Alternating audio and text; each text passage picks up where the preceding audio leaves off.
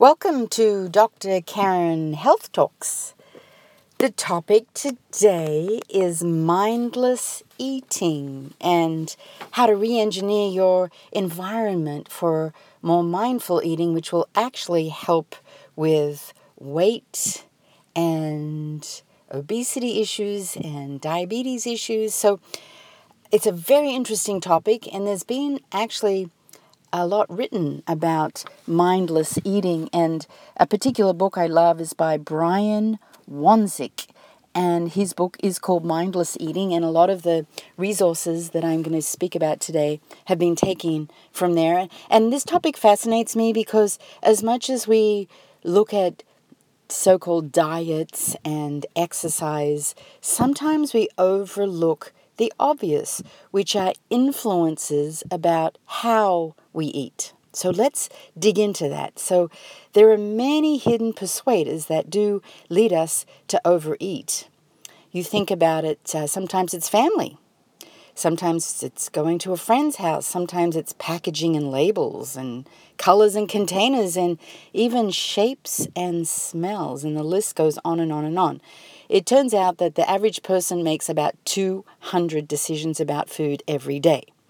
And what is often missing from the obesity debate is the link between food and psychology and marketing. So I'm actually going to get right to some strategies to work towards more mindful eating. So I have about 8 strategies here, and these are things that I do apply to my life. Well, I've got about the 80-20 rule, where about 80% of the time I follow these. So the first one is avoid dashboard dining. I know how easy it is to just grab and go and try and eat on the run, but we're all really busy, and if you have to eat in your car, pull over so you can slow down.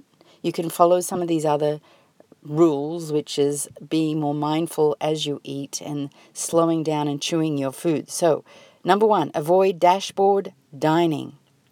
Strategy number 2 is deconvenience tempting foods. I love this one, which is basically don't have the foods that tempt you around you so that when you get hungry, that's what you go for. If you have to have them, put them in the back of the refrigerator or in the back of the freezer, or just give away foods to a food bank that you know you don't want to eat. So all the cereal boxes, the quick instant rice boxes, the spaghettis, the cookies, the crackers, donate them to a food pantry of people that actually don't have any food to eat. Number 3, snack only while sitting down. So many of us eat standing up. I love Janine Roth's book called When You Eat at Refrigerator, Pull Up a Chair. Most of us stand up and eat just so we can do it really quickly, but talk about mindless eating, we're thinking about so many other things like our to-do list, and I know, I do it too. So sit down with any kind of eating, that is meal or snack.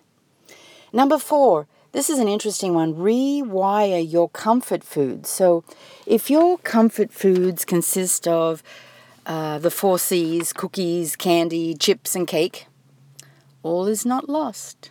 Start pairing these with healthier foods. Instead of celebrating a victory with that ice cream sundae, try a smaller bowl of ice cream with some fresh strawberries. You see, you don't have to get rid of all the foods that are so-called tempting comfort foods, but just rewire so you can have a little bit with something healthier. So I so believe in the more that we deprive ourselves, the more we actually want that food. So rewire comfort foods. The next one is replace supersizing, which has become a big word in certain fast food chains, with volumizing. So load up your plate with vegetables and salad, which looks a lot of food, right? When you really load up your veggies and salad on that plate, it's a lot of food. And when I was at a buffet last night, and the first thing I looked at was, okay, where are all the vegetables, where are all the salad? And I just load up my plate. So it looks like I have a lot of food, which actually I did. But it just wasn't full of the rice and the potatoes and the bread. You just volumize with healthy foods, and then you don't have to have the whole conversation about, well, why you're not eating certain things. The next one is use the half plate rule. So half of the plate is veggies and salad, and the other half is protein. So again, it gets back to thinking about vegetables and salad first. And the next one is a big one. Number 7 is plan for cravings. So you know when you get hungry. We know ourselves well enough. I have a 4 p.m. window. So in my purse, I always carry a really healthy, low glycemic snack bar with me, or a packet of those 100-calorie nuts, so that I plan for my cravings. I know when I'm going to get hungry. So you absolutely want to plan for that.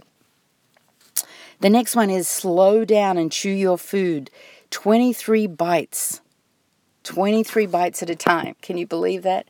23 bites. I learnt this at Sonovive, which is a functional medicine hospital. You chew your food 23 times. And most of us are inhaling our food. So slowing down and chewing really helps us realize that we get hungrier much quicker than we realize. So you eat much less that way.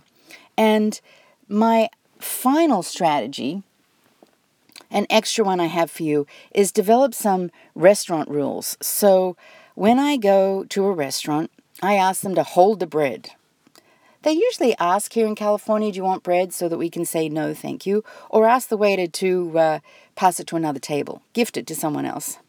I rarely order directly from a menu, and I ask what steamed vegetables are available, so that I have that rule we talked about earlier, which is most of the plate of vegetables and then some kind of healthy protein. And I always ask for my salad with dressing on the side. So I usually get balsamic dressing, and I ask it for the dressing on the side, because otherwise they just load up that salad, or they'll just give you the dressing that they're used to putting. They might forget that you want a specific dressing. And if you want dessert, share it with someone else. The best part of dessert is the first 2 bites. Just think about that. You can have a bite.